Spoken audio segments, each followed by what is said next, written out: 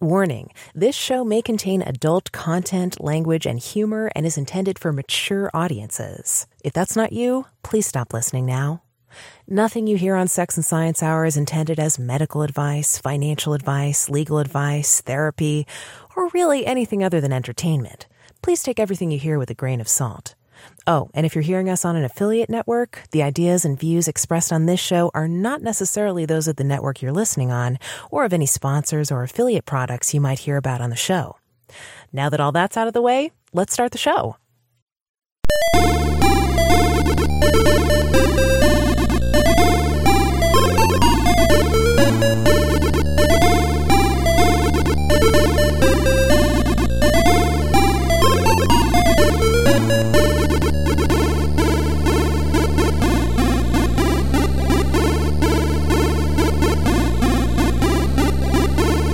This is Sex and Science Hour with Brian Sovereign and Dr. Stephanie Murphy. Get your freak on. Hello, boys and girls. Here we are. It's Sex and Science Hour. Whoa. We're reaching out to boys and girls. I mean, that's kind of problematic, isn't it? Yeah, this is an adult show. I feel so conflicted about having this disclaimer. I put it in there because, I don't want anybody to get the wrong impression, and it's always good to be clear, but it sounds kind of lame. I kind of liked it better when we just went right into the chiptunes and started our show. But, this is kind of a mature podcast. Well, if you could call it mature. Sometimes I don't feel very mentally terribly mature. Yeah. Can I get an adult, please? I need an adult. But we don't want anybody to hear anything that's going to traumatize them or anything. So this is why Cadillac won't advertise with Adam Carolla, right? Is that true? Yeah. I mean, he should get Toyota to sponsor him, but he's got a great name for it. Yeah. No, he actually came out and said that he's going to stop swearing in his show. Oh, seriously? Yep, Fuck that. That's what I said. Let me just get that right out of the way. This is why we are, a little bit of a more adult show. But that's right. Use your judgment. I mean, this show is, in case you're wondering what you stumbled upon, if you're just hearing us for the first time, first of all, welcome. Who are we and why do we do this show? Well, we are two people who've been podcasting as a hobby for a long time. We have hobbies and interests. We are interested in talking about sex and science, and mostly we're interested in doing a show together, a project that's fun, that we can hang out on Friday nights and record a show for you also. That's kind of why we do the show, right? Absolutely. You can listen to Season 2, Episode 1, which is our show right before this, if you want to hear a more detailed explanation of, the purpose of the show and everything like that. But I don't think we need to get into that again. But what we do want to get into to start off the show tonight is... Let's get into it. The stupidity of social media. Oh. This is a favorite of yours, Brian, isn't it? I get critiques about this, because people are like, oh, Stallion's getting on his high horse, which is ironic. I have a nickname, the Golden Stallion, just in case somebody you nicknamed yourself that, I think. Well. You've been nicknamed. I love how that was like, mistakes have been made. Mistakes have been made. You're like a politician. Anyway, go unknowns. On. What do people criticize you for? Oh, just because I do. I get on a high horse about social media. I can't stand the fucking shit. I really... But yet you're on it all the time. Well, I'm not on all... I mean, I'm not bad at it, right? I have... I don't know. I have over 7,000 Twitter followers. You get followers, I mean, I'm not... It's a way to promote your stuff. I mean, I feel like you kind of have to be on social media nowadays. Case in point. Okay. To reach an audience, yes. Yeah. I mean, I don't know. I'm a voice actor, okay, and I get lots of jobs through Facebook, even Twitter. I mean, social media is where it's at. I even did an experiment recently. I narrate audiobooks, and for some of the spicier romance, I have a pseudonym that I use. So recently, I'm not sure if I'm quite ready to come out as my pseudonym yet. I feel mixed about it. It's not exactly a secret. I'm not embarrassed of it or ashamed of it or shy. But then again, I feel like under my name, under Stephanie Murphy, I do a lot of science books and Bitcoin books and a lot of business books, a lot of nonfiction. And I feel like it might be kind of just confusing from a branding perspective if they see a lot of sexy romance books. You remind me of the dominatrix in Berlin. That was, by night she's a dominatrix, and by day she works at the Lego factory. Lego factory? Yeah. Are you serious? Yes. I've never heard of that. Okay. That sounds pretty awesome, though. Well, anyway. What is she doing with those Legos? Anyway, well, that's the thing. It's like, who's playing with the Legos? It's just like, I know it says to age 99 on Legos, but come on, how would my parents knew that a dominatrix was making those Legos? You want to talk about pain. Have you ever stepped on a Lego? Oh my yes. God. That is a painful experience. Well, I don't know if it's as painful as what the dominatrix would dole out, but it is painful. You're right. Anyway, so for my pseudonym, I built a website and I posted the content that I'd done, and I did little book reviews of all the things she's narrated so far. But I haven't been getting much traffic at all on the website, and nobody really buys the books through the website because I try to track that stuff.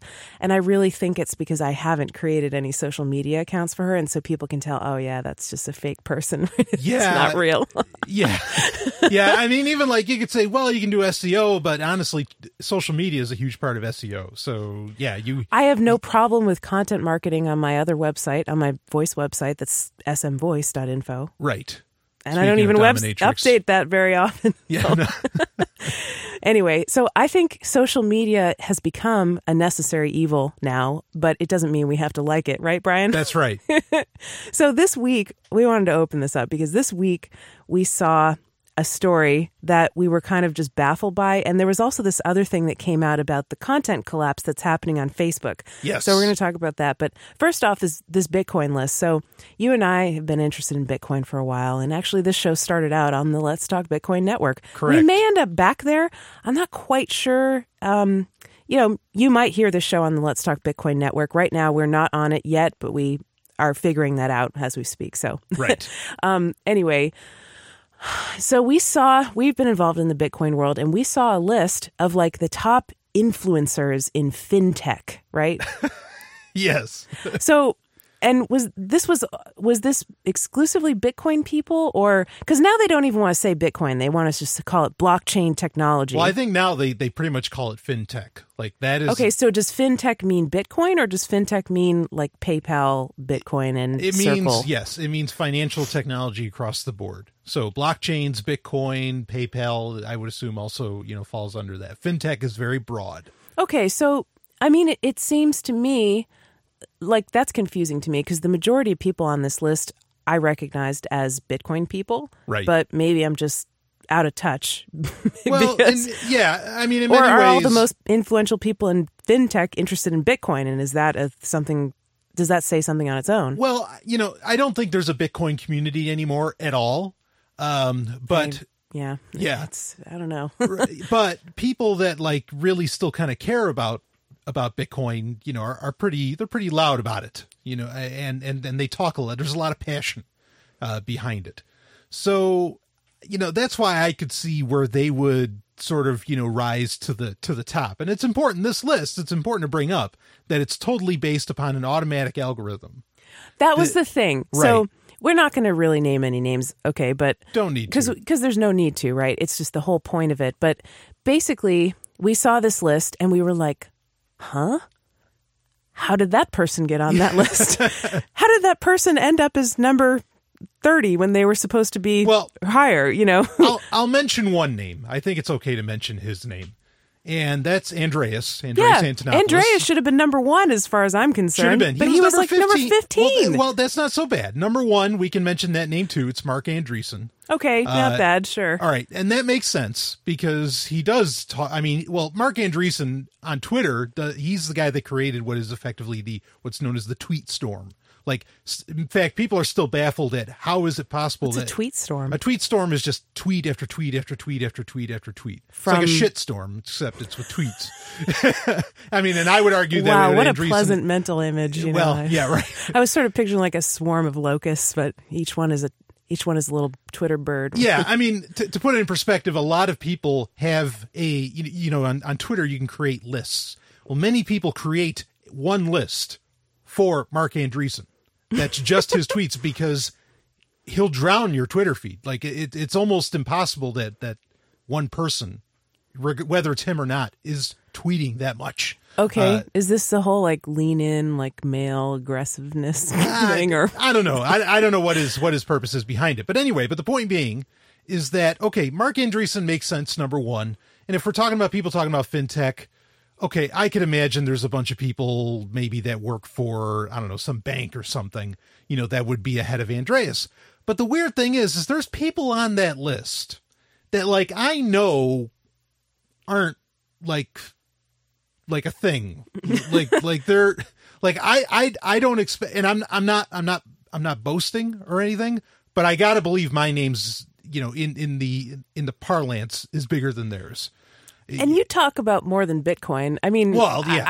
I guess I wasn't necessarily shocked that you weren't on the list, but right. But yeah, because most of the time I'm just talking about Star Wars or something. So, yeah. Yeah, but it just shows that like you can do a lot with social media. You can really create these perceptions that aren't necessarily reflective of reality, right? Well, right. That's the thing, is that any one of these people that were on this list, like I could see them, I could imagine how you could cheat these algorithms. All one person would have to do exactly is create 15 other Twitter accounts. Mm-hmm. Like all their other, it's like a blog ring. Like, they used to have these back in the days when web SEO rings. Was kind of new. Oh yeah. They used to have web rings in the 90s, right? But that was before SEO. Yeah, I know what you're talking about. But once search engines came about, like in the early days where people were trying to hack all the algorithms and right. it was like considered really cutting edge to read like Moz and stuff. And, yeah.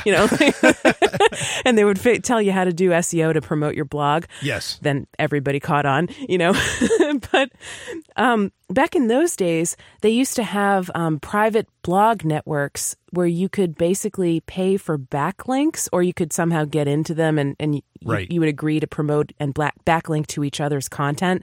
So it was like a mutual back scratching kind of network where everybody's SEO would collectively increase because they were all backlinking to each other's stuff. Right.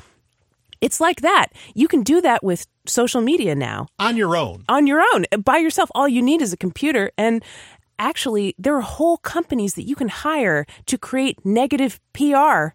And all they do is it's one person on Twitter creating negative accounts on Yelp and Twitter and making tweets about right. people. And it can ruin somebody or a company, but you can do it to an individual too. Yeah. Well, I want to bring up a little story if I can. And that is, this was really popular just this past season, this past Christmas, actually, was the Starbucks Red Cup.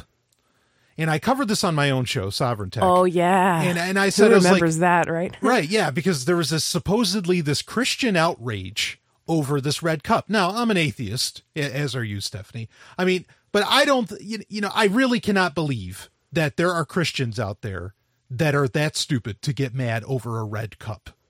Like, I don't think they are. I really don't. And I know lots of Christians. They're not that, Anyway. Well, Brian, it's not about the red cup. It's about what it represents, which is the blood of Christ. Right. I mean, the war on Christmas or something, right? And so, well, what I think happened is that you have these, and you're seeing it now. You're seeing Mashable is tanking. BuzzFeed is tanking. Like, they're doing massive layoffs.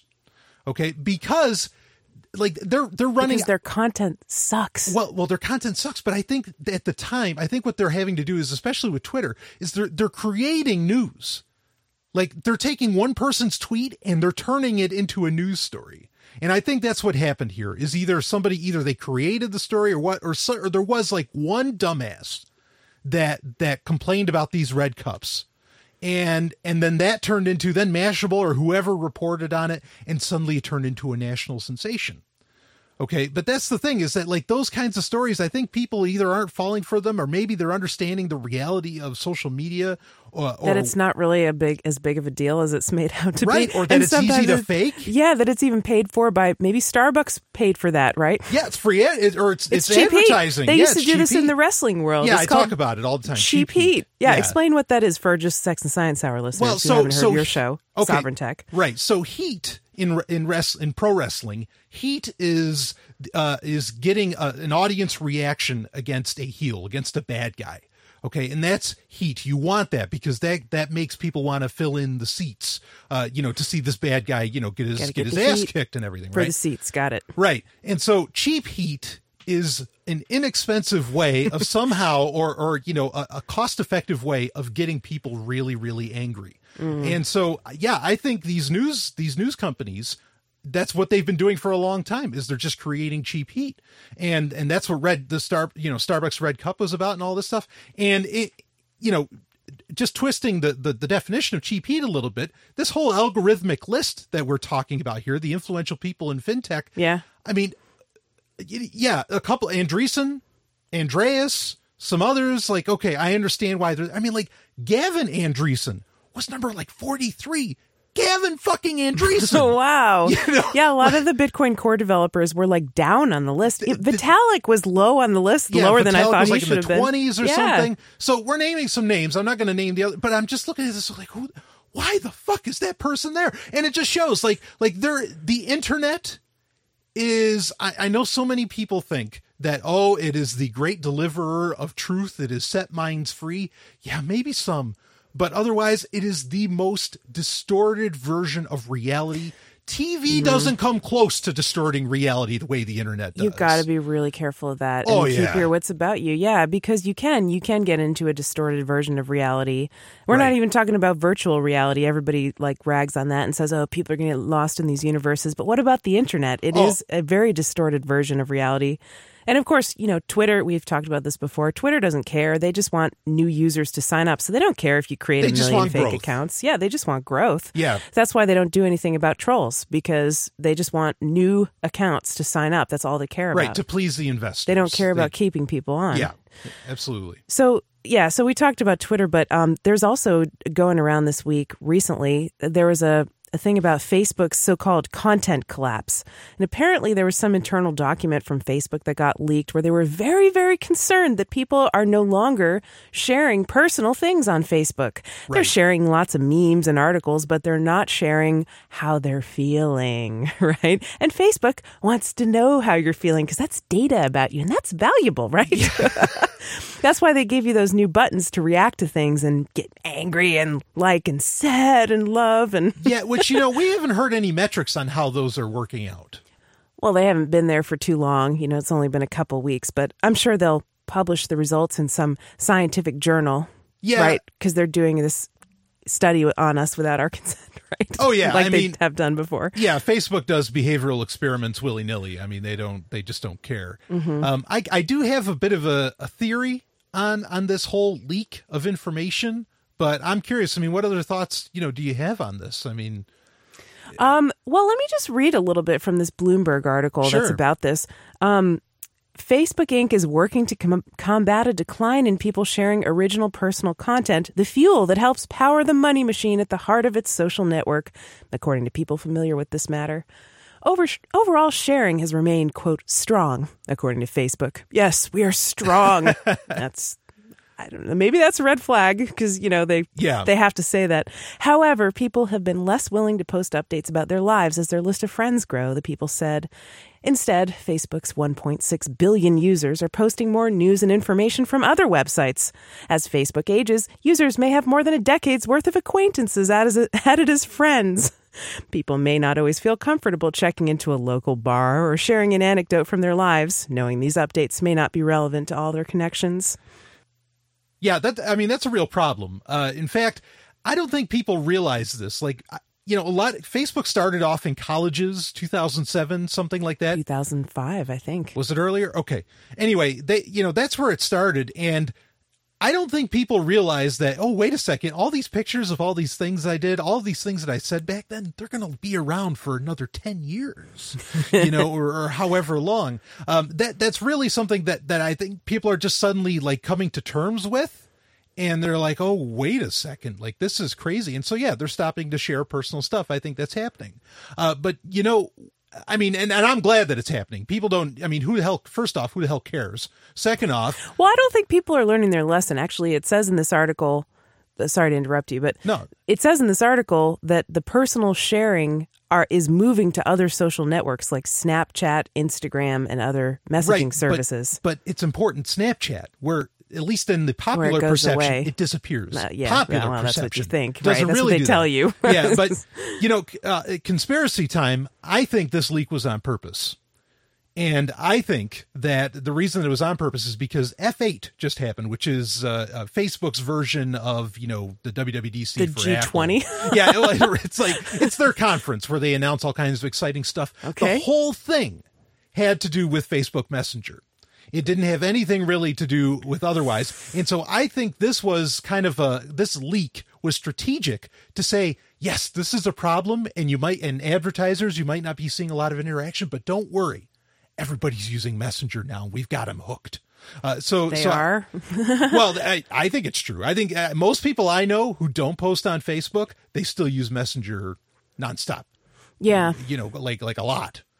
So it might have been a strategic move. Regardless, it's happening. I mean, it's just the release of the information, I think, could have been strategic. But it is happening. Maybe people aren't learning their lesson. It's true that, people are just reposting things. They're not sharing their own personal thoughts, and they're putting that elsewhere. And boy, I hope people don't think that Snapchat, like anybody listening to this, that somehow Snapchat isn't safe. keeping your info or that it's safe, right? I mean, you're... Ooh, crazy. Yeah. Well, okay. Bottom line, the takeaway from this segment is that, we're not huge fans of social media, and maybe content collapse is okay. Maybe we're not meant for that many connections with decade-old acquaintances. I certainly have some of those on my Facebook. I'll give you a book title. There's a great book out there. It's called Social Media is Bullshit. Check that out. That really says it all, doesn't it? Yeah. More coming up. This is Sex and Science Hour.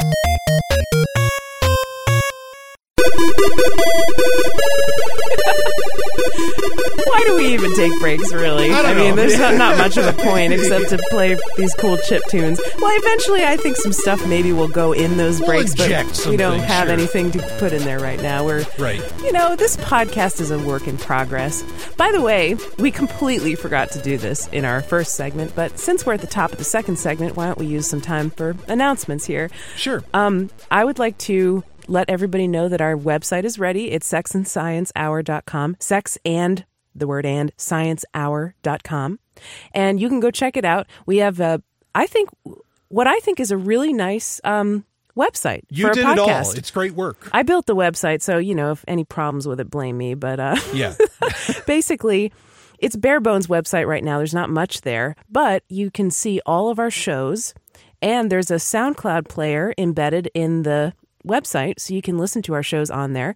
And we have links to our podcast feeds, the ones that we have up and running right now. Right. Now, about that, we have an RSS feed. Actually, we have more than one RSS feed that works. We've got our SoundCloud RSS feed. And now, actually, you can put just a SoundCloud URL, soundcloud.com/Sex and Science Hour into your podcatcher, and it'll subscribe to the feed, right? For some of them. For some not podcatchers, yeah. In the show notes for the season 2 episodes is the newest, freshest feed, RSS feed for you to subscribe to. So now I wonder about the point of saying that, because if people are hearing this show, this means they're subscribed to us or they're paying attention to us. But you might have to update your feed in order to get our shows delivered to you automatically. So if you want to not miss a show, make sure you subscribe to one of our feeds or follow us on SoundCloud or however you listen to podcasts. We are working on iTunes. We're not sure about that yet. The thing is, we think we had an iTunes feed before in season 1 that didn't update with our newest show from season 2 because we weren't in control of distribution of the show. I don't think we even created that feed. Exactly. No, we weren't. It was we were on other networks, and that wasn't. It might have been created by the Let's Talk Bitcoin network. Yes. Yeah. So So we're working on that. Though I will say, I think April 18th. Of course, a lot of people might listen to this after the fact. This is going to release April 15th. So, yeah. Right. So on April 18th, supposedly Google Play Music is going to release its podcast feed. Oh, well, that's on Monday then. Right. And Sex and Science Hour is already approved for that, at least for now. We might get taken job, down Brian. from it, but we are already on that. Oh, please, if we get taken down from Google Play, that would be like the best thing that ever happens to us. Yeah. We're too hot for Google Play. Google doesn't like us. We're like an enemy of the state, but we're an enemy of Google. That's right. So if you need the RSS feed, though, it is in the show notes. Also, you can actually go to my website, zog.ninja, and on the sidebar, along the left-hand sidebar, there is a section for RSS feeds, and the Sex and Science Hour RSS feed is there as well. So you can find it there too, if you like. Very cool. Thanks for that, Brian. Yep. And thanks for being on top of our podcast stuff. I'm not very good with tech, but I try. Yeah, you just do a tech podcast. Yeah. Okay, so Brian. It's all a sham. Go ahead. So Brian, we were wrong. Wow, let's talk about a sham. And we like to admit when we're wrong, at least when we become aware of it. Gladly. So last time on Sex and Science Hour, voiceover there. Last time we talked about CRISPR being used to edit HIV out of immune cell genomes. Correct. Remember that? Yes. And we were saying, oh, isn't this great? You could just get rid of HIV like that. You know, you just pop it out, you know? Yeah. But actually, it turns out that that's not completely the whole story. I saw another article like the day after we recorded that show that said actually the way that technology works is kind of more similar to like chemotherapy, where since the HIV is a very mutatable virus, the viral genome can mutate to, and of course the mutants will get selected because they won't get edited out by the CRISPR. It can actually mutate to avoid being chopped out by the CRISPR that's targeted at it. So, you know, it might be more of like a chemotherapy kind of situation. It might select for the bad guys or the mutant viruses, but it's a promising technology, and, you know, maybe there might be some way to avoid that in the future, but we were kind of a little wrong, or at least we didn't give the whole picture. So yeah, it's not as effective as was claimed. Yeah, but you know, don't put on your party hats yet. Or I do put on your party hats if you're talking about condoms, I guess, yeah, prevent absolutely. the spread of HIV. Yeah. Well, you know, just real quick, like, you know, don't be too hard on yourself, because honestly, like I think news sites do this where they give you a really exciting headline one day, and then the next day or within the next few days, they come out with the debunking. Oh, yeah. It's like, about that, just kidding. Right, and they give you the hot tagline of, you know, or headline that says, well, no, actually, we haven't cured HIV and all that, you know, and then and it just it's a news cycle. It's a perpetual cycle that keeps you looking at their ads. So don't be too hard on yourself. Well, yeah, I mean, I have to say, I did get kind of it made me feel good when we read that first article. Yeah, it's exciting. Even though in the back of my mind, I was definitely thinking like, it doesn't seem like it should be that easy, you know, like wouldn't there be a cure by now if it was that easy? But yeah, there's not. So we're going to have to keep working there. There we go. Yeah, I agree with you, Brian. Everything is clickbait now. Everything. You know, everything. Even science. I mean, the most sensational scientific articles, even in the scientific journals that get published, they do almost sort of now have this edge of like, you have to have a certain writing style, even in science where it's supposed to be really dry and objective and just factual. You kind of have to like sell it a little bit. You know, you have to definitely tailor it to your audience, tailor it to the editors of the journal, tailor it to the reviewers to address their specific concerns. So everything's written for an audience. Everything has a bias in it. And, you know, don't believe everything you read on the internet, kids. That's right. Or everything you read in general. Yeah. Or everything you hear on a podcast. In a future episode, I think it would be great for you to talk about the peer review process, because it is a mess. For a future episode, we can do that. It is a mess. Yeah. Yeah, we'll have to build that into our show prep, because that's going to take a while. Yeah. As a scientist yourself, as a biochemist, you are a PhD. That's right. Yeah, I've got a PhD in biochemistry. Do not actively work. Well, I guess I work a little actively in science. I do science writing. Do science. Yeah. I do science writing. I write a newsletter, co-write it with Max Pito, my buddy and coworker. Great man. Genuinely great man.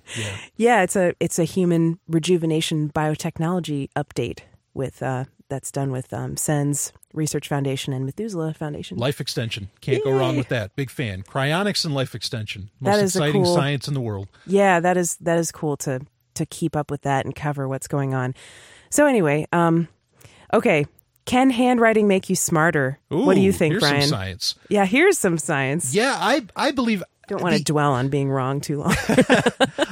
I think the act of writing itself, like, I don't know. See, smarter is a funny term, right? Like, does it make you wiser? What does that mean? Maybe not necessarily. Does it allow you to retain more knowledge? Abso-fucking-lutely. I think it really does. So you think just by the act of writing with your hand versus typing, yes, it could tickle something in your brain that would make you that would give you some beneficial skills. I don't know. We'll see about that. So this is from the Wall Street Journal by Robert Lee Hotz. What a great name. Robert I want to be like Mrs. Hotz. That's nice. I'm not gonna marry the dude. He's probably married already. I don't know. Or maybe he's gay. Who knows? I know another a great guy actually. Talk about a hero hacker, George Hotz. I mean, the guy that cracked the iPhone. You got the hots for George Hotz. I have the hots for Hotz. That's for sure. All right, so laptops and organizer apps make pen and paper seem antique. Brian, when's the last time you wrote something down on paper? Actually, it's daily. Yeah, you have a little black book, right? Yep. Just really fast. I don't recommend using password managers. I run my own cybersecurity solutions. That's right. Business. So where do people find that? You can go to security.zog.ninja. And I don't recommend using password managers, and I don't recommend storing them in your web browser either. Like Chrome puts them in plain text on your computer. It's terrible. So what I've always recommended for years, almost decades now, I'm not that old, but is to write it all down in one of those little, really tiny Moleskines, little black book. In fact, you can get the field notes ones that are practically indestructible, and you just, hide it when you don't need it and all of that, especially today. So you're transferring the risk to sort of physical security. Yeah, absolutely. But I mean, it's, the world has changed to where, when you get, like, say somebody comes after, your stuff and wants to get access to your devices and whatever else, they take all the electronics. And in fact, a lot of warrants today don't even let them take anything that isn't electronic. Grab the electronics, get out of there. Good point. If everything's stored, if all your stuff's stored on a little black book, first of all, you could just light it on fire and then it's gone for all time. Mm-hmm. Okay. And then second off is that most warrants wouldn't cover the taking of a little black book. So I recommend that. Anyway, please continue. So that's the last time you wrote something down. I'm still trying to think of the last time I wrote something down on paper. It had to have been over a week ago, perhaps maybe a month ago. Wow. I do not use the little black book method yet. Maybe I will at some point, but I have alternative solutions in place. But it's infrequent that I write something. Well, I guess, today I signed a credit card receipt because I bought some takeout food and I paid it for it with a credit card and I signed it. Your signature, I mean, if it's anything I was like almost mine, a doctor, honey, so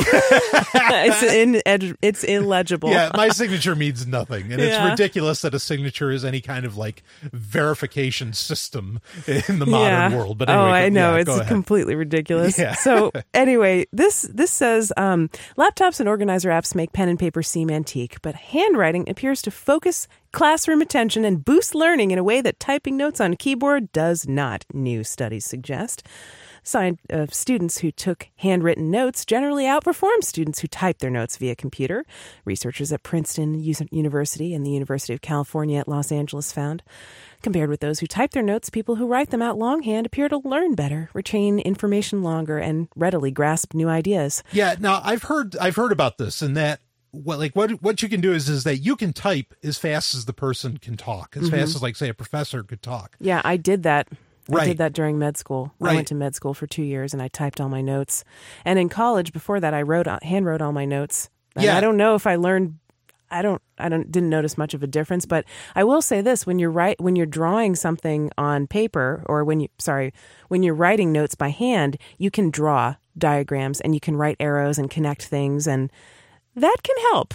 Yeah, well, apparently when you're writing, since you can't write at the same speed as the person talking, you're taking down the highlights, like the important stuff, as to where otherwise you're just typing out everything. Otherwise, you're just taking a dictation, right? Yeah, and you're not. How am I dictate? I was waiting for it. Yeah. Thank you, Chris Rock. Yeah, but if you're typing it out, you're going to look through a bunch of notes that maybe you don't even need, and you're not actually going to retain the important stuff, as to where if you're writing it out, you are going after the important stuff. Yeah, that's a good point. Yeah. But I mean, again, this is a clickbaity headline because they did this study on students. Most of us are not listening to lectures and trying to retain the information in our daily life. Maybe we might listen to a podcast, but I don't take notes on podcasts. podcasts. I learn a lot from them, but I don't take notes on them. Right. And I mean, and I would argue that actually the school system that we have, college or lower, is antithetical to any kind of intelligence.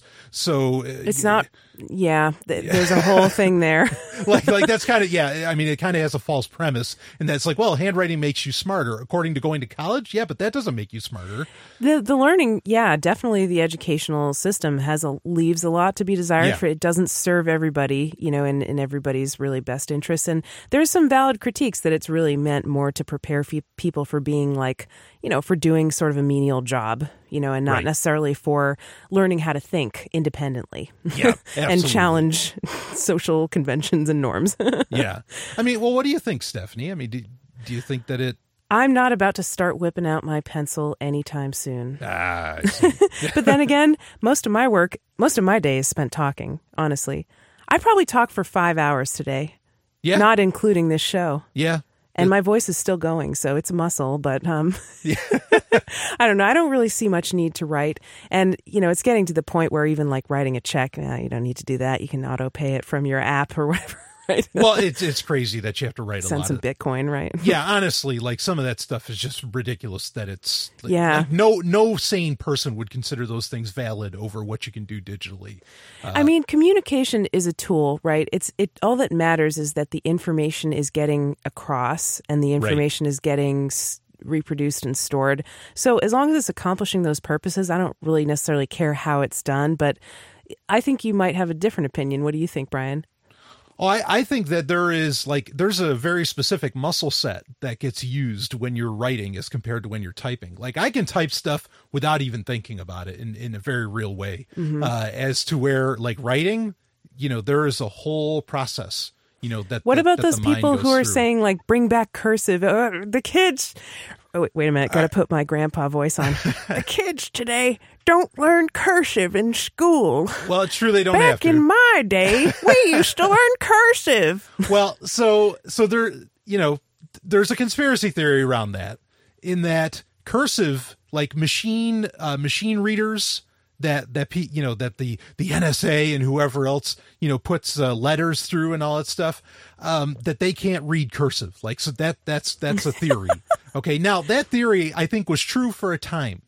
And the idea is that that's why they stopped teaching it, is so that people couldn't write, use it as a form of encryption. Oh my God. That seems a little hard to believe. I don't know. Yeah, as a conspiracy theory, it's hard to believe. Why wouldn't they just take a picture of it? No, well, for a time, it was true that the system, within which that you could, like, say, read a letter without having to open it or something, could not read cursive. But I don't think that's true anymore. As I understand it now, all these machine readers, can read cursive very, very well. So it's not really an encryption technology anymore. But for a while, cursive was. And so, I would say, learn cursive.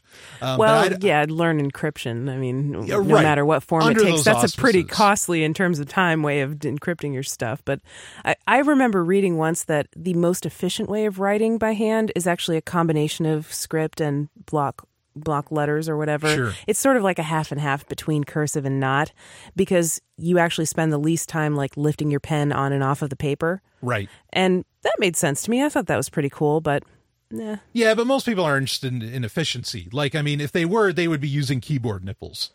Keyboard nipples? What is that? Yeah, I want some. Like on a ThinkPad. Are those not allowed on Facebook either? Well, like on a ThinkPad, you have that little nub. I always called that the keyboard clit. Oh, okay. Well, that's good too. Keyboard nipples, keyboard clit. Right? It's a little red button in the middle of the keyboard. And there's only one of them. It doesn't look like a nipple. Sensitive. It looks like a clit. Yeah. And it's very sensitive. Perfect. Right. But so the purpose of doing that is so that you didn't have to move your hands away from the keys. Same idea. Is so that you didn't have to lift up your pen. Clever. But people don't give a shit. Like they just go with what works for them. But yeah, cursive. It's good to have options, right? Yeah. So as somebody that writes a lot and that I actually I try to make as much good use of the paper real estate that I have, cursive is very inefficient as far as real estate goes, because you get in print, you can write very small and still understand what's being written. In cursive, you cannot. Yeah, that's true. And, fuck the machine readers. If my eyes can't read it, it's meaningless.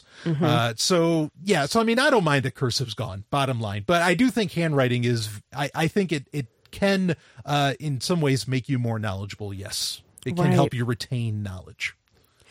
Well, what about sleeping late? Does that help you in life? Or does it make you a loser? I'd say loser. You think sleeping late makes you a loser? What time did you get up today? 8:30. Well, the answer is earlier than I did, so I can't say anything. By about 2 hours. But there is actually sort of a social norm about, like, you've heard stuff like the early bird catches the worm, and it's generally associated with success, right? To get up early. Yes. In fact, I remember jump on it. There was like not a study, but a poll done and like on successful people, and the average hours that they slept was like 4 hours. 4 hours? Like Donald Trump only Jesus sleeps Christ. 4 hours. Not to say he's successful. He's gone bankrupt tons of times, but anyway. Well, I wouldn't base any success on Donald And maybe Trump. that explains his insanity, but, like every politician, I don't want to play favorites. Wow. I mean, I've certainly experienced being so excited to start my workday and loving my business so much that I can't wait to get out of bed, and I'm just raring to go. Absolutely. And that's a great feeling for sure, but it doesn't necessarily make me a morning person. I've sort of had both in my life, like definitely for a period of many years, when I was in college and medical school, I would get up super early, like between 5 and 6 a.m. Sure. Usually, like 6 or 6:30 was sleeping late. And even I would do that on the weekends. Maybe I'd sleep till 7 on the weekends just because the gym didn't open that early. But I was a real party animal gym back rat. then. Let me tell you, I was like completely serious and like just totally nerdy. But anyway, What's changed? Yeah, a little less serious now. Having a little more fun. But That's for sure. But yeah, I would get up really early and I would go to the gym before either work or school. And that worked really well for me at that time. But I would definitely get tired at sometime between like 9 and 10 p.m. and I'd want to go to bed. And it definitely put a damper on my social life. I didn't have many friends. It made like dating hard. I was single. It was pretty pathetic. But that's what I prioritized. My priority was to be really into fitness and be really focused on my work and school and just kind of push everything else aside. Yeah. And I didn't see it as worth it to be going out and partying with friends at that time. But then, later I've also had periods before and after that where I just kind of slept as late as I want because that's what I felt like doing. I thought, I can do great work from like 1 to 3 a.m. So I'll stay up and work and then I'll go to bed. I'm seeing a pattern here with the work. But the point is, I had a period of a couple years when I sort of quit my 9-to-5 job in science. And, even that wasn't really 9 to 5. People would come into the lab at like 10. But anyway, when I transitioned to working for myself, I had a period of time where I would say decompressing. Right. And I would sleep pretty late. I would get up, between 10 and 11 a.m. But I would work late too. My workday didn't end until maybe 7 to 9 p.m. And that was just kind of how it was. It was just shifted a little bit later. And I don't know. I have to say, I feel like maybe I'm ambivalent on which one I like better. It's just sort of what works best for me at the time. Mm-hmm.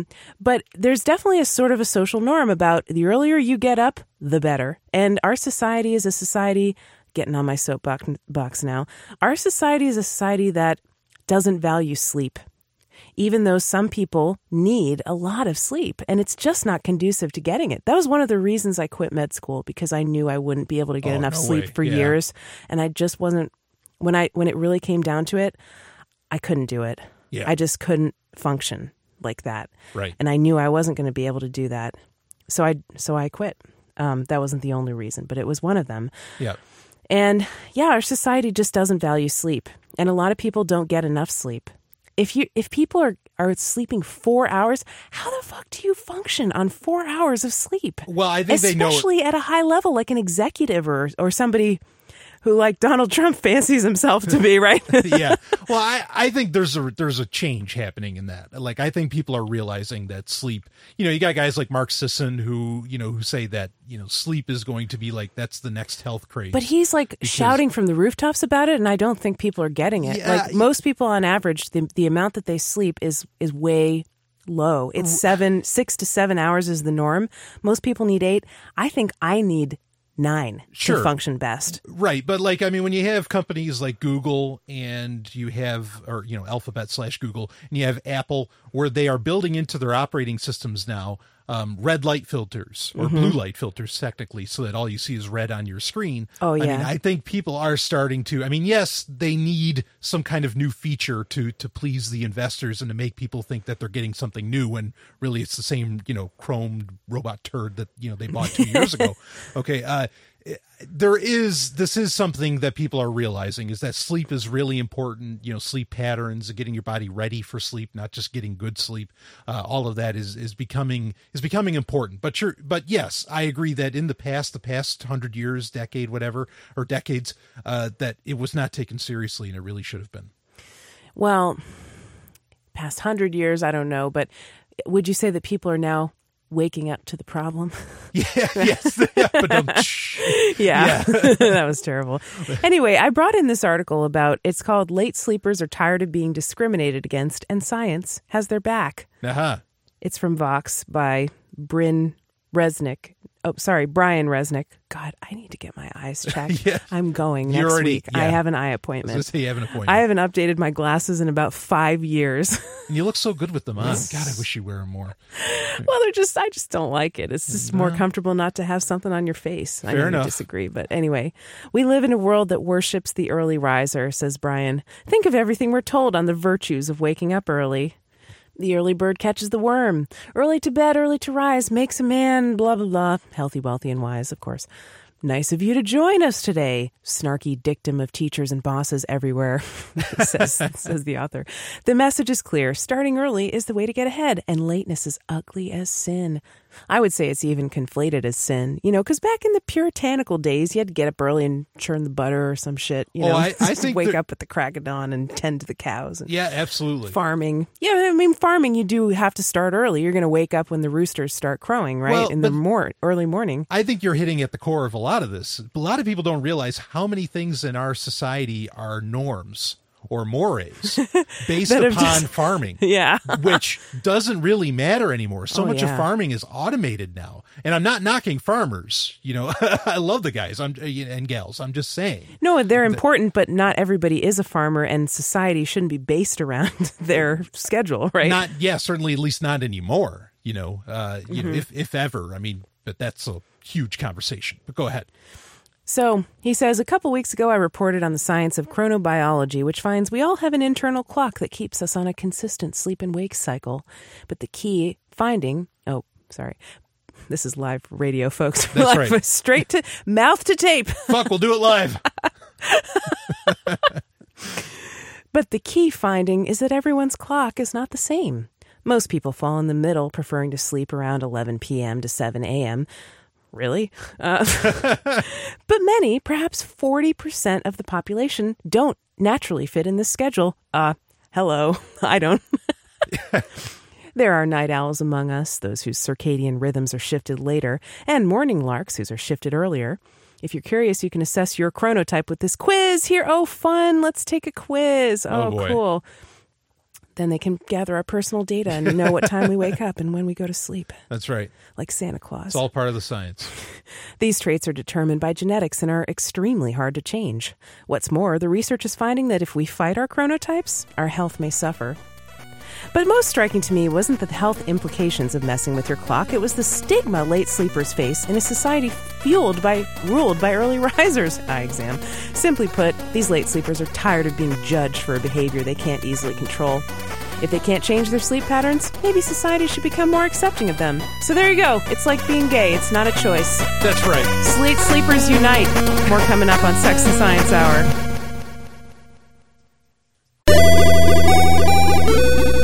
We're back. Did you miss us for those 2 seconds that we were away? Was it even that? I sure missed us. I missed myself.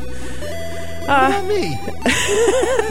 I miss you all the time, even when you're right next to me, Brian. Thanks. That's nice. No, I don't have to miss you. I'm lucky because we both work at home. Yes. And so we're together all day. All and we day. can talk to each other anytime. And, you know, when you have a partner who you love as much as I love you and who's your life partner and who is just your best friend, that is the coolest thing you could ever ask I for, agree. to be with them all the time. Yeah. I don't know. I know there are people who really need a lot of space, but I really love our togetherness. And I hope that doesn't sound like a weird, clingy red flag, like we're, oh my God, we can't be away from each other. What are we going to do?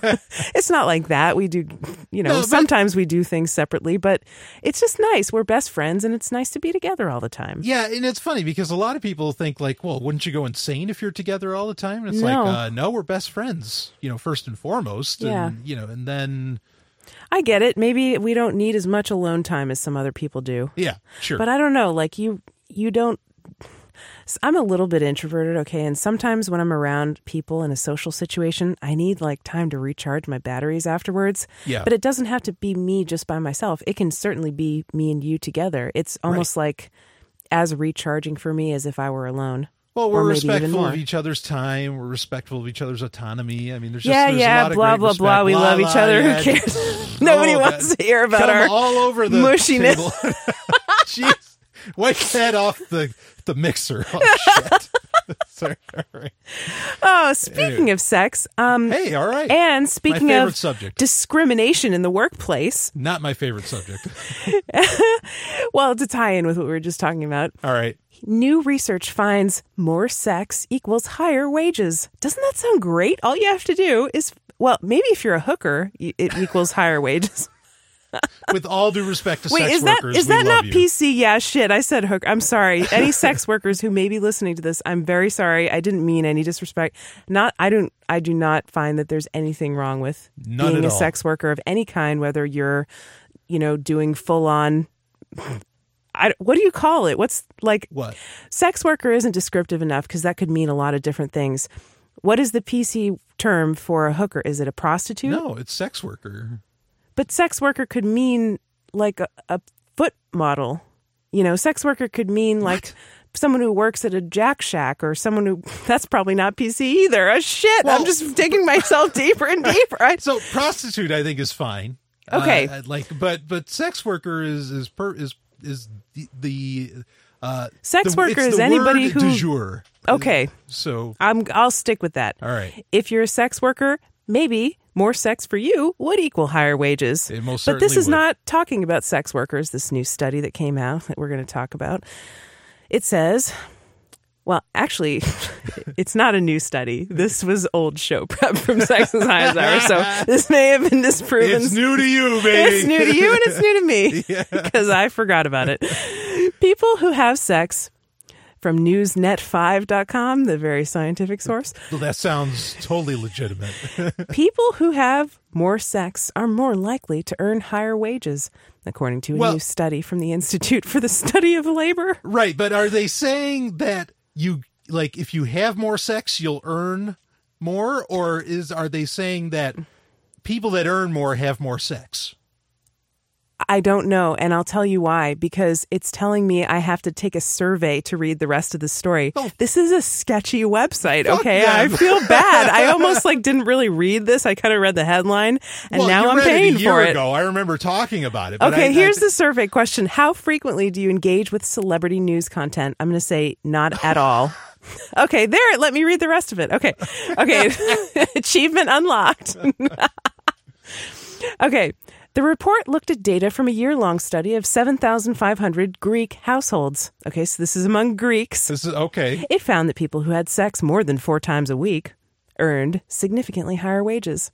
The study suggested it could be because people who have frequent sex tend to be happier, have higher self-esteem, and may even have better reasoning ability. What?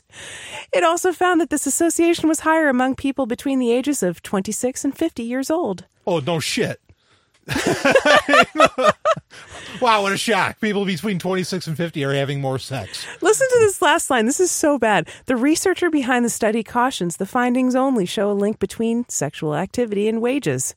He said that having more sex does not mean you'll get a raise. Oh, you're going to get a raise. It just won't be at your job, baby. No, you got to rise to any occasion. You got to be prepared.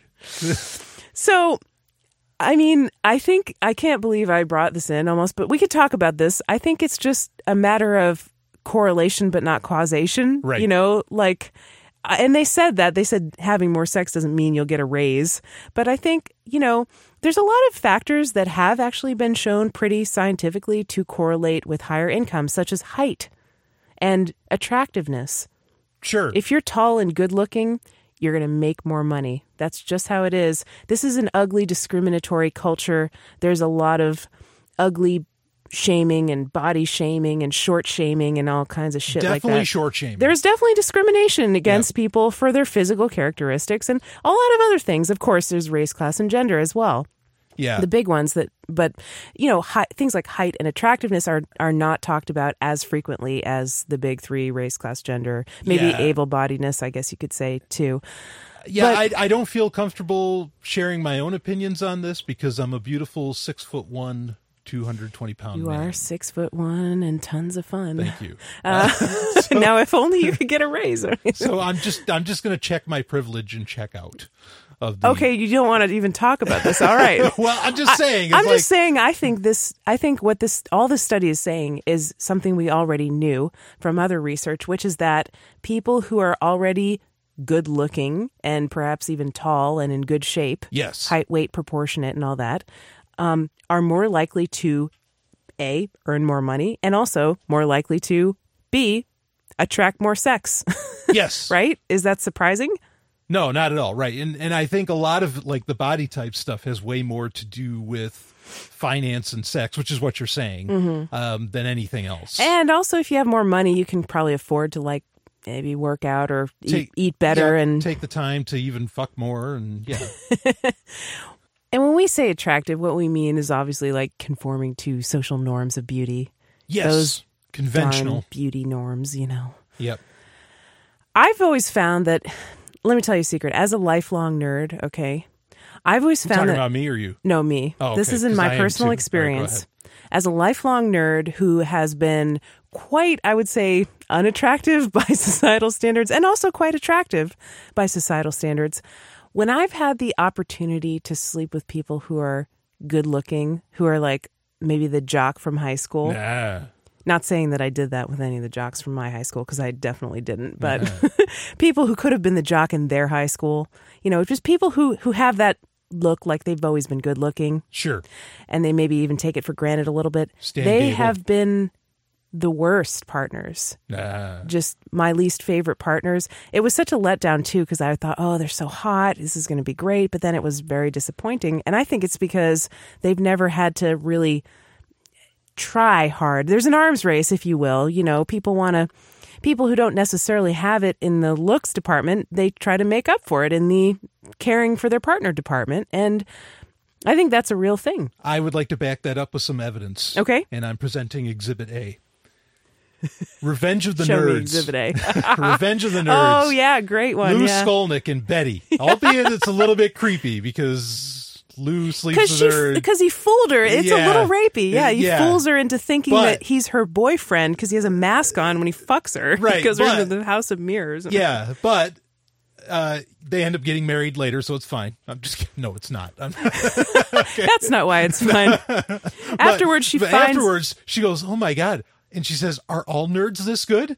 And he's like, yeah. Yeah, she's like, not even mad that he tricked her because he was so good in he was sack. Just so damn good. And she's like, well, why? It's like, well, it's because all jocks think about is sports and all nerds think about is sex. And I'm like, well, that's certainly been true in my life. I've lived by that. A simple distinction, but yeah, I think there might be some truth to that. So anyway. Thank you for not retracting Exhibit A. Let's continue. So this is a great story. Okay, we're going to end off the show with this, but we're going out with a bang. Okay, woo! The only way we go. Listen to this headline from Ars Technica: nationwide radio station hack airs hours of vulgar furry sex ramblings. Listeners hear explicit audio caused when station equipment is commandeered. You can guess what happened. A group of hackers basically took over a radio station and broadcast furry porn. So here's the details. And because how many stations was this? A bunch. It was like a top 40 radio station. So it was a lot of people heard this. Right. So this is by Dan Gooden. Oh, God, eye exam cannot come soon enough. Dan Gooden wrote this story for Ars Technica. Some Tuesday morning listeners of KFIT, a top 40 radio station located in Breckenridge, Colorado, were treated to a radically different programming menu than they were used to.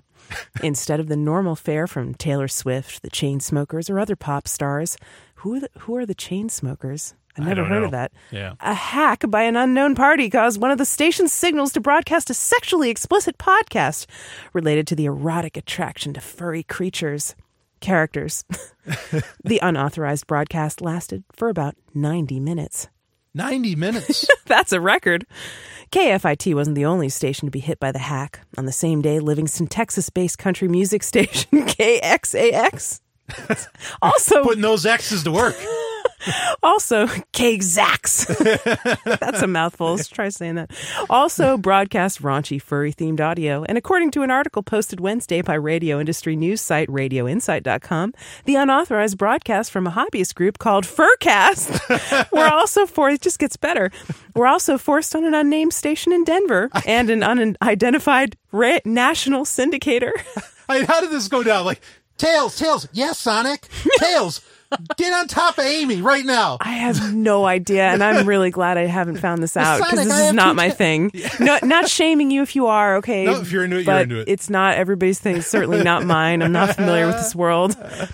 Oh, man. All in all, the Furcast aired for an hour, possibly two. Jason McClelland, owner and general manager of the KZax radio group, wrote in an email. During that time, they talked about sex with two guys and a girl in explicit details and rambled on with vulgar language, not really having much of a point to the podcast. I'm assuming there was no real reason for this hack. Tails, deep here with those foxtails. You know, we actually know someone who had a website where he sold butt plugs with tails coming out, and he had like double ones and triple ones, and yeah, not my thing. Wonder whatever happened to that. I'm curious now. Well, we should get an affiliate link. Anyway, McClelland said, "Oh, did you have more?" Well, you can keep reading if you want to read, but I wanted to break into why exactly this happened. Because, yes, why did this happen? So other than it just being funny, yeah, and actually, it would have been great if somebody started playing like an episode of Sovereign Tech or Sex and Science Hour over the airwaves on Top 40 Not that we're radio. Encouraging any illegal behavior of that nature or anything. Completely discouraging any kind of pirate radio activity. Wink, wink. So, but community stations are legal, right? Yeah.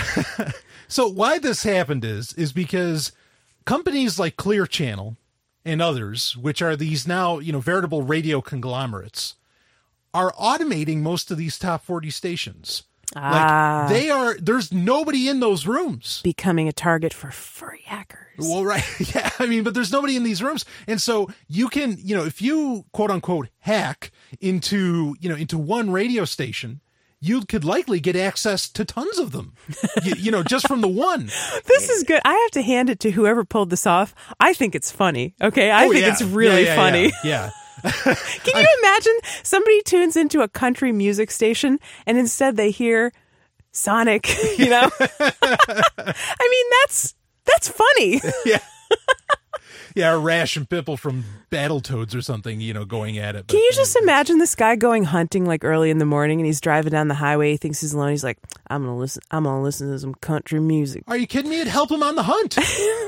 That's true. You'd be hearing deers fucking, or deer, not deers. Yeah. He turns on the radio, he's like, what in the hell is this? I didn't sign up for that. Yeah, it just goes to show. Radio is a dying medium, which is a pity because the technology is really the ultimate decentralized technology, and it's still really viable. But it is a dying medium. Well, with the FCC, it's been centralized into certain stations.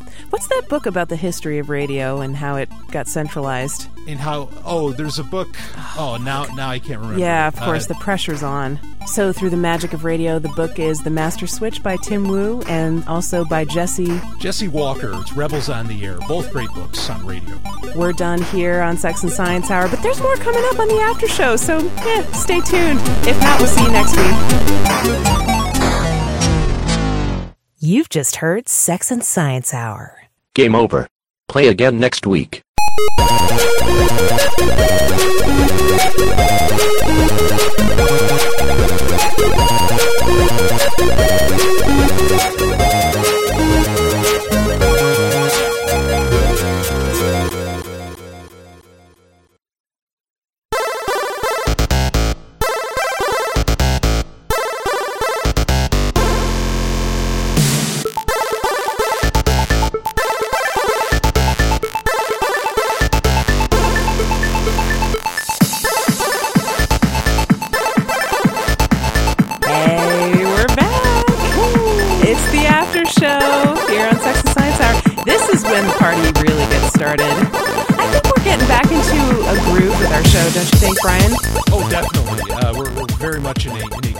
Yeah, I think we're really getting back on the bicycle fast. It's like riding a bike or something like that. That's right.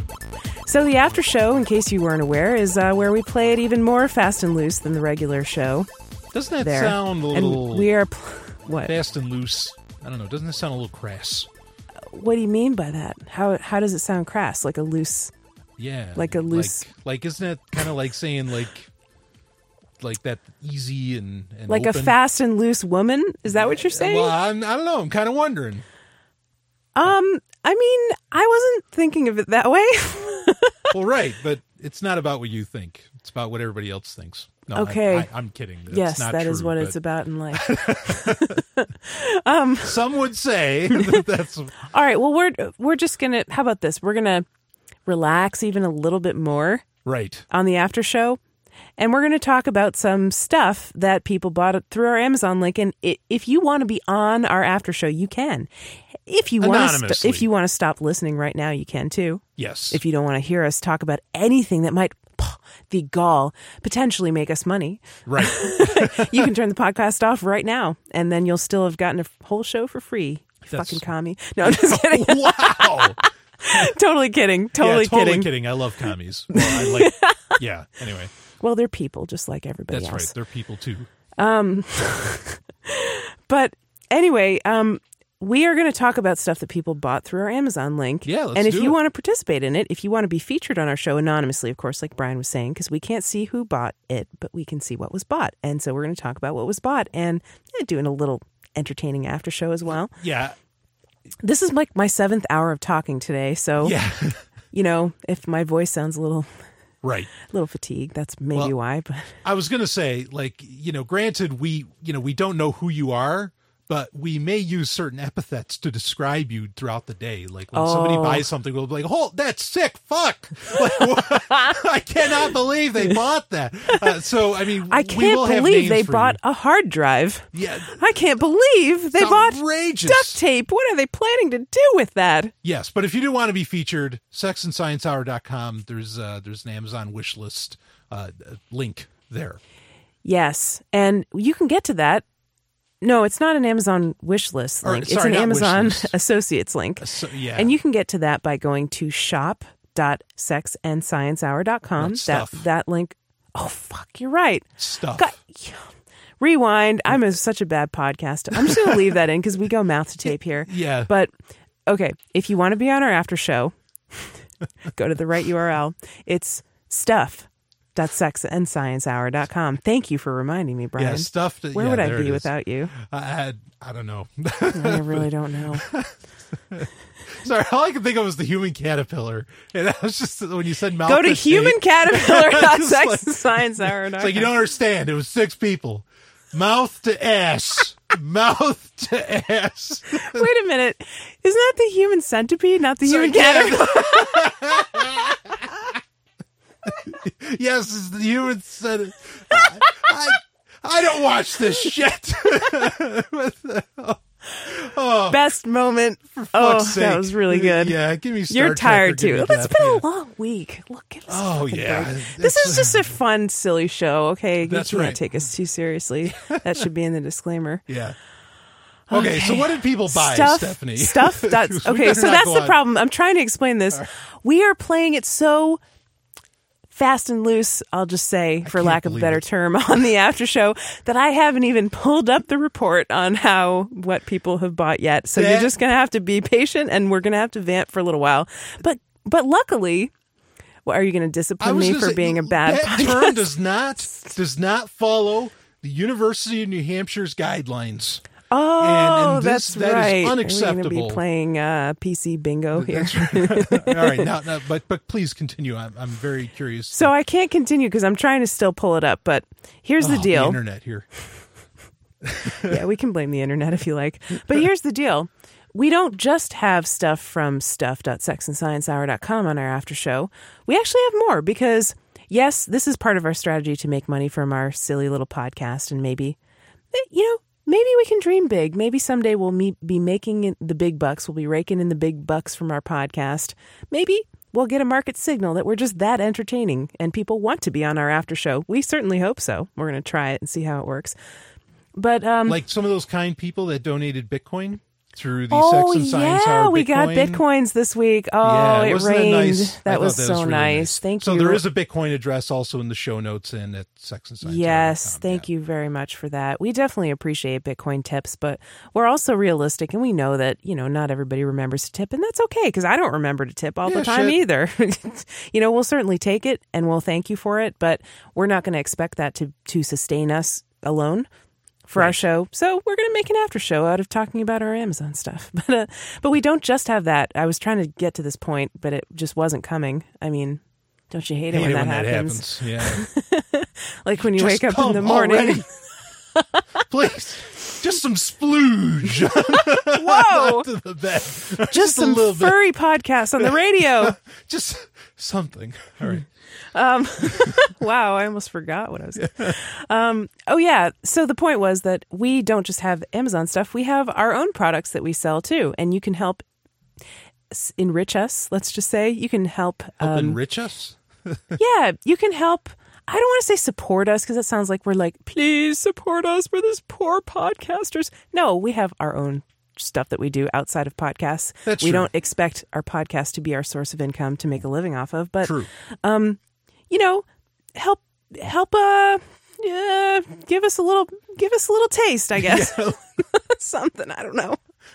People are going to take that the wrong way, but yeah, good point. Yeah, I mean, like if you wanted to buy products, say from me, well, right? Okay, let's put this a different way.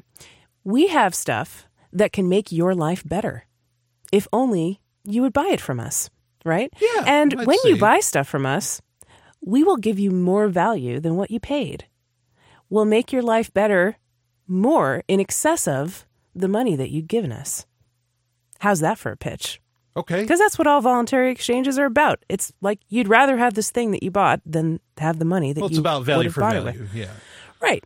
And not just that, it makes both people better off, right? Sure, absolutely. So I have a voice. You do. You can you can rent my voice. You can't buy my voice, but you can rent my voice. Voice hooker. You can, yeah, sort of. You can make me say almost anything you want. It's subject to my approval, of course, but I'm pretty flexible on that. Yeah, you've gotten a couple things where you're like, I mean, I wasn't willing to do the erotic Hansel and Gretel rendition with the witch that shoves them into the oven in the gingerbread house, but didn't the guy like email you through your website and say, okay, this is for my wife, and I want you to read this. Yes, for my wife. I was willing to do that. I gave him a quote. It's just we didn't match up on price. He said he only had this much in his budget, and I said, well, I'm not willing to do it for that much. You are a vocal prostitute. Well, I don't work for free. Hey, all right. So yes, smvoice.info, right? And smvoice.info is my voice website. You can even email me at show@sexandsciencehour.com if you really want to, but if you only want the highest rates. I mean, no, I mean, I would say my rates are fair. Yes, I will they give you more value than I charge you. That's Absolutely. the point. And I do a damn good voiceover if I do say so myself. I'm always trying to improve and get better. I know that there's lots I still have to learn, of course, but I think I can do a pretty good voiceover for your explainer video, for your audiobook, for your phone system. Oh my gosh. There are these two clients I have. They're adorable. They're a couple and they're two guys, okay? Yeah. And they both have businesses, okay? And one of them hired me for his phone system for his business. In case you couldn't tell, they're gay.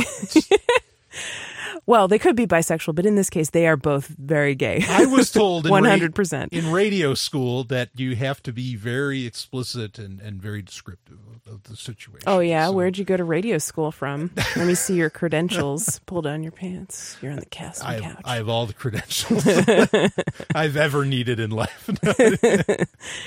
So they have this story where, one of them hired me for his phone system for his business, and the other one goes, he sees me, he goes, oh my gosh, I call his business all the time just so I can talk to Stephanie. And I talk to Stephanie, I press 1, and then I talk to Stephanie again, and then I talk to whoever I want to talk to. I love it. It's great. They're great guys. So if you want a voiceover from me, I can help you out with that. Get in touch with me. That's right. And I mean, yeah, it's just complicated to tell you like how much I charge because I do a lot of different things. It depends on the length. Just get in touch with me. It's easier that way. Yes. Brian, you have stuff too. You're done whoring yourself out? Yeah, for the moment, just for a couple minutes, sure. All right. Yes, I have stuff too. I have lots of stuff. ZOG.ninja, of course, is where you can find everything I do. But I have 2 video games that I've released so far. There's Hyperchronius and Ninja Trek. And they are sexy, and my voice is in them. Yes, actually. Your voice is in both of them. Even though initially it wasn't supposed to be in the second one. I was honored to be able to have it in there. But both of their RPGs, classic RPGs, like if you loved classic Final Fantasy or Dragon Quest, Dragon Warrior, you'd love these games. And they're very, very sexy. Definitely not stuff for the kiddles, I'll admit that. But I also have Audio of the Ancients, which you can find that if you want to go directly to that, audiooftheancients.xyz. That is your cool project to rival William Shatner. Well, I definitely took inspiration from Mr. Shatner. And he's done albums where he does dramatic representations of songs, poetic readings of songs. Yeah, of songs or even plays and with music behind it. And so I have done, I take ancient texts. So far I have the Dream Stela of Tutmos IV. And I also have, what's the other one I have? Oh, right, The Descent of Ishtar. The Descent of Ishtar, yeah. The Descent of Ishtar. And you're working on the whole Epic of Gilgamesh. And I'm doing the Epic of Gilgamesh in its entirety. That's cool. Yeah, and so... The music is really good. Like, usually... I do all original music. I do it all myself. Is that your first music that you've composed? I'll say yes. Technically not, but... I'll just say yes, that it is the first music I've ever composed. It's really good. Like, it doesn't sound to me like it's your first album, but... Yeah, I appreciate that. So you're good. I'll endorse your product. Thank you. Yeah. So both of those are things that you can buy from me that I have produced. And there's more to come. I have Hyperchronius 2s coming out this year. And the aforementioned Epic of Gilgamesh. I'm also doing the Book of Enoch. A whole slew of things. Oh, the Book of Enoch. That is coming down the pike. I didn't know about that one. Yeah. Wow, that was so secret. I didn't even know. Right on. And I'm a voice artist as well, and you can find a link for that at ZOG.ninja. That's a good thing to promote because sometimes people hire us together for voiceover. Like when there's a video or something, or even a script of some kind that has a male and a female character. Right. And they're bouncing back and forth. They're talking to each other. There's dialogue. We can do that together as a team. Yes. And I think we do a good job of that, too. Yes, I agree. We just did one recently. Yeah. Can we talk about it? I'm not sure. I don't think we should talk about it. Okay, well, we'll share it when we do. But it's for something that's really, I feel confident about. I mean, we've done some questionable projects, I would say. Yep, there's been some questionable ones. Have been a few. But this one I feel really good about. It's actually a charitable organization, so we won't say any more than that. But there we go. Anyway, we have that, and I guess I'm not done whoring myself out because I do have audiobooks as well. I have audio. Oh yeah, so you don't even have to like hire me for a voiceover. If you want to listen to me talk for 10 hours, you can. You can buy the Ultimate Bitcoin Business Guide, which is one of my most recent audiobooks that I did. Also, the audiobook that I made of Ending Aging, the written Very by exciting. Aubrey de Grey, the SENS Research Foundation founder. Yeah, talking about longevity, human longevity strategies research. to extend human lifespan. That was a cool book. That's like a 20-hour book. It's an amazing. Listen to me talk for 20 read. hours. My voice got really tired then. Yeah, but I could listen to you for that long, easy. So, I mean, if you just search for Stephanie Murphy on Audible, you'll see some books that aren't by me, but a lot of books that are narrated by me. Yeah, even a couple Bitcoin books. Yes. Book of Satoshi. Book of the Bitcoin Satoshi. That's a Business popular Guide. one. Yeah. I'll be coming out. I'm narrating the Passive Income book by Steve Pavlina. That's coming out. That's going to be out this summer. Very nice. I also have one lesbian romance that I did as Stephanie Murphy, which is maybe confusing for my brand, but whatever. I'm doing the best I can. It's called 7 Minutes in Heaven. That was a good one. And then I've got another lesbian romance coming out called French Lessons. It's about a woman who inherits a chateau in France. I like it already. And when she gets there, she finds a sexy British girl inhabiting the house that she didn't know was there. And is there a French maid? There is not a French maid, but there is a French housekeeper. Who the whole thing, there's like a It's a total woman? plot twist. All the characters are women and they're all lesbians. Oh, this is great. It's great. Yeah. Yeah. And it has a plot. It's a great book. So that's called French Lessons, and that's coming out very soon, within the next couple of weeks. Right So on. anyway, okay, we've pimped our stuff enough. I have finally pulled up this report. Okay, Let's get to it. Oh, this is the moment of truth we've all been waiting for. Da-na-na. Okay, so what did you perverts buy through the stuff.sexandsciencehour Stuff.sexandsciencehour.com. link? Well, here's something that's exciting. In the books category, we have Vampire: The Masquerade Collector's Box Set. Wow. Fuck yeah. It Okay. looks like some kind of... No, I know what it is. It's by Neil Gaiman. Mark Reinhagen is the author. Yeah, so with a Vampire... No, you go ahead, explain it. 'Cause Yeah, I don't Vampire know. the Masquerade was it's an RPG. But Oh. RPG like Dungeons and Dragons. It's tabletop. It's fantastic. It was done by White Wolf Productions. I am a big fan. I mean, you have the Gangrels and the... I'd have to remember all of them. They even made an awesome TV show that, if anybody hasn't seen this, Fox has a history of canning great TV shows before their time is over. But they made a show out of Vampire the Masquerade. It was called Kindred the Embraced. Oh, shit. It was so good. I Wow, remember I had in the no 90s, idea about any of this. Yeah, in the 90s, I bought the VHS tapes because they actually had a couple episodes that weren't even aired on Fox. Aaron Spelling actually made it, who was famous for doing 90210, Melrose Place, and all that. Wow. See, I had no idea. I was just going to pick an item off the list and you would know all this random trivia about it. That's great. This is why I podcast. No. But yeah, Vampire the Masquerade, great D20 system now. I love it. So good on you. Well, that's cool.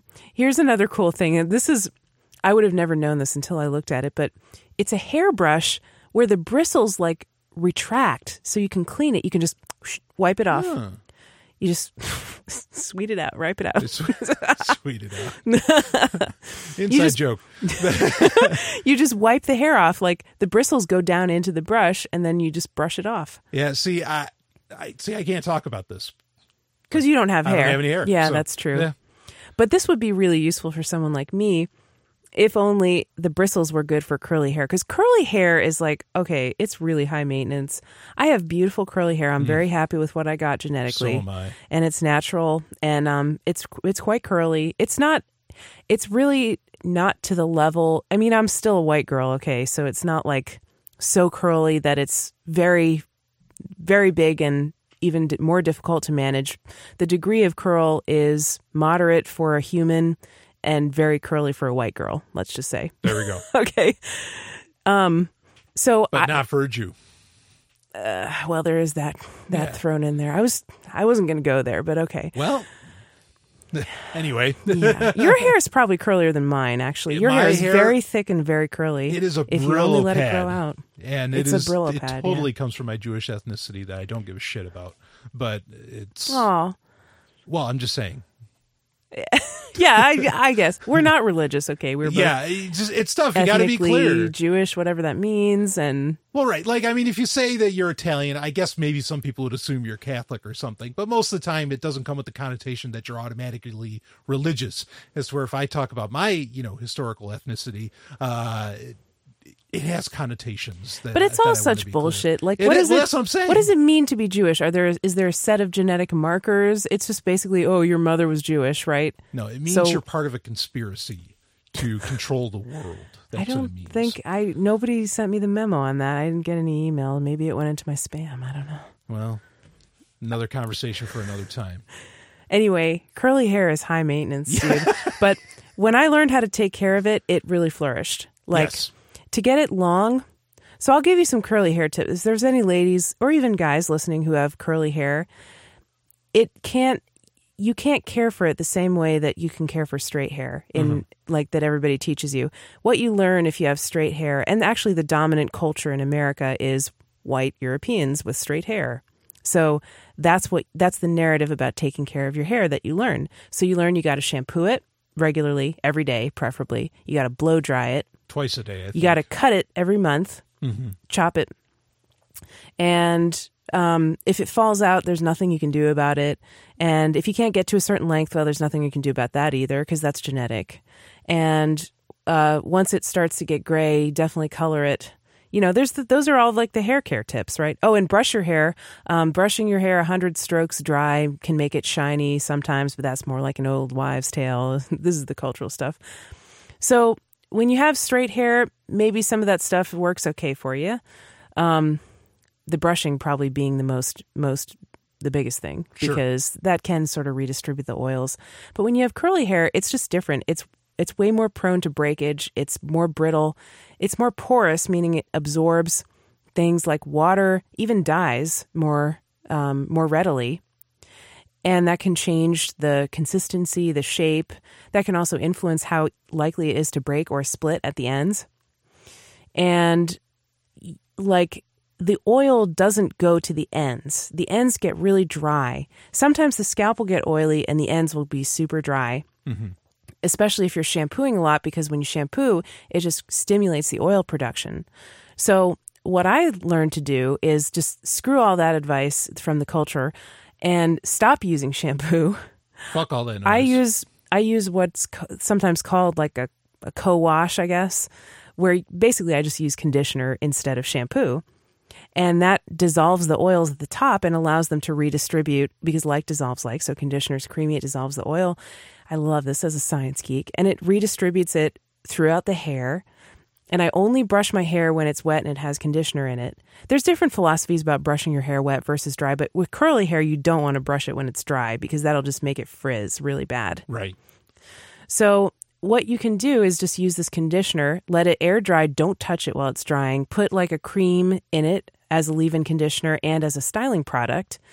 And you can keep you can go a couple days and your hair will still look good, and you don't have to rewash it. You can keep your curls looking good for several days. And then you also don't damage your hair that way. And it gets really long. It can get longer than you thought it could get. My hair got way longer than I thought it could ever get, and longer than it had ever been. Long. Yeah, it's beautiful. I love long hair. I think for any woman, call me old-fashioned or sexist or whatever, but I just think long hair on women is my personal favorite. Sure. Like, I just think it makes any woman look instantly more beautiful to me when I see a woman with long hair. The longer, the better. Yeah, I'm definitely more of like a Persis Khambatta kind of guy from Star Trek. What does that mean? Picture, where she played a Delton. And she's bald. And she's bald. Yeah. You know, bald You don't as care I about am, the and hair. It's just like, yeah, all right, that's You're not hot. looking at her face anyway. No, I'm joking. I mean, not to say that Whoa. Persis Khambatta didn't look great. Yeah, there's a lot of bugs in that light. I was just looking. There's something crawling around in the studio light above our heads. This is why we should turn the lights off and just do the show. Oh, and just then it might pretend fly they're into not our there. faces. Yeah. Anyway, what do we got next on the list? We got anything else? Oh yeah, I've yacked about my hair quite a bit, but We can cut it. I could talk about some of my hair products sometime, but maybe not. Maybe for next time. I'll talk about that later. Anyway, there is a hard drive, 4 terabytes. Right on. Starbucks, hot cocoa, salted caramel, 7 ounce. Salted caramel is one of the most popular flavors, and I just hate caramel. I don't know what to say about that. Do you like it? Do I like caramel? Yeah. Yeah, it's not like the top of my list, but it's What not about bad. salted caramel? Do you think the salt makes a difference? Yeah, it tastes better. It probably has something where it helps the caramelize.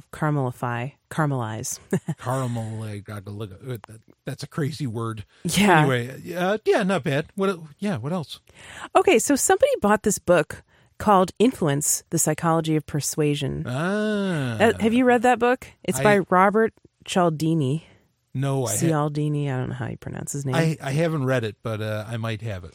I have read the book, but I read it over 10 years ago and I don't remember it, much about it, what it was about. But it's a very famous book about getting people to do stuff.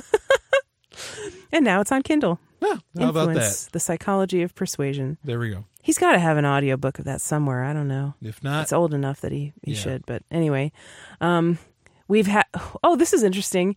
We have the Decorate Me clock.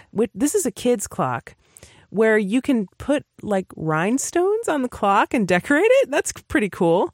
I mean, that doesn't necessarily have to be for kids. No. I would probably use that, for instance, except I don't really care what time it is because I'm on Anarchist Standard Time. It's called ass. It's called ass? Wait, what's called ass? Anarchist Standard Time. Oh, that's right. Yes, that's right. Yeah. Very astute. Yeah, I'm getting tired now. Okay, we'll wrap up pretty soon. But here's what else we got. We got the Presto pressure cooker / canner / pressure regulator. Oh, that's cool. Yeah, so somebody's doing some canning, right? We maybe got some preppers in our audience canning their own food. Oh, the irony. We have... all right, so... Wearable technology is coming up next, but yes, tell me. Before we get into the wearable technology, because I had a Sovereign Tech Amazon list, and I would get shocked at times at people buying some of the books that I would hear about, they would get bought and whatever. A lot of it would be prepper stuff, or it'd be what to do when the shit hits the fan and all this stuff. And I'm like, wow, people are really listening and taking in what I talk about on my show because we're fucked. Oh man. I always think it's fantastic when I see that. Anyway, go ahead. So I'm going to save half this list for maybe our next show. Sounds great. I think we might record another show before too much more stuff appears. So I'll just stop halfway down. But, somebody got this thing called the Misfit Wearables Flash Fitness and Sleep Monitor. Ah. Now, maybe they did this just to piss you off because you have talked on your show, Sovereign Tech, many times about the silliness of Fitbits and things like that. Yes. Yeah, they're sleep monitors in particular, they are dumb devices, but they're too dumb. A lot of times you want a dumb technology, but this is not that time. The quantified self movement I don't agree with. If you like it, if people like it, cool. Go ahead and like it. Mm-hmm. I don't like it. I don't like the fact that the data can get used in court, against you or for you. I know it could be used positively as well, I suppose. I don't appreciate that. I would much more argue, that data should not be permissible anywhere. It shouldn't even be revealed. But also the fact that there's been Steve Gibson, personal hero of mine, who does the Security Now podcast, my personal favorite podcast. He does tons of research on sleep, sleep cycles, all that. And he said that all of these things, these trackers, none of them really work.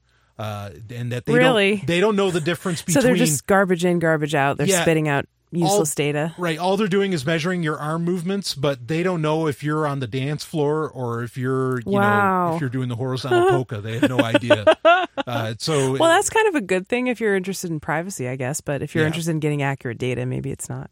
Yeah. So this thing only got 2 stars on Amazon, or no, 3 stars out of 2,500 customer reviews. It got 3 stars on Amazon. Does it give the price? It was cheap, yeah. It's $30. $30. $27.19 plus $7.99. Yeah, I think it's out of China, and it's it's as good as a Fitbit. It's called the Misfit, so yeah, I can see the name. Yeah, that's kind of cute. Yeah, I think I've heard about it. I think it's as good as a Fitbit, but that's not saying much. That's what it sounds like, right? That's my point. Yeah. All right. Well, what can this thing do? Sporty design, yeah. Measures daily activity and sleep, syncs with your smartphone to show steps, distance traveled, and calories burned. Ready to track you. Brian, I don't know what I'm going to do. I don't know how much distance I traveled today or how many calories I burned. Steps you took? Actually, I would like to know how many calories I burned so I can know how much to eat, because I do track my food sometimes when I'm just watching my weight, Well, yeah, all right. You know what? I'll just say this quick. And I've said this on my own show before, but if that data was kept to you, on your own home server or on your own hard drive or something like that, all of these, so many of these Internet of Things, quantified self technologies, all that stuff, if it was only data that did not get shared to other people and you were allowed to keep it, I really wouldn't have a problem with it.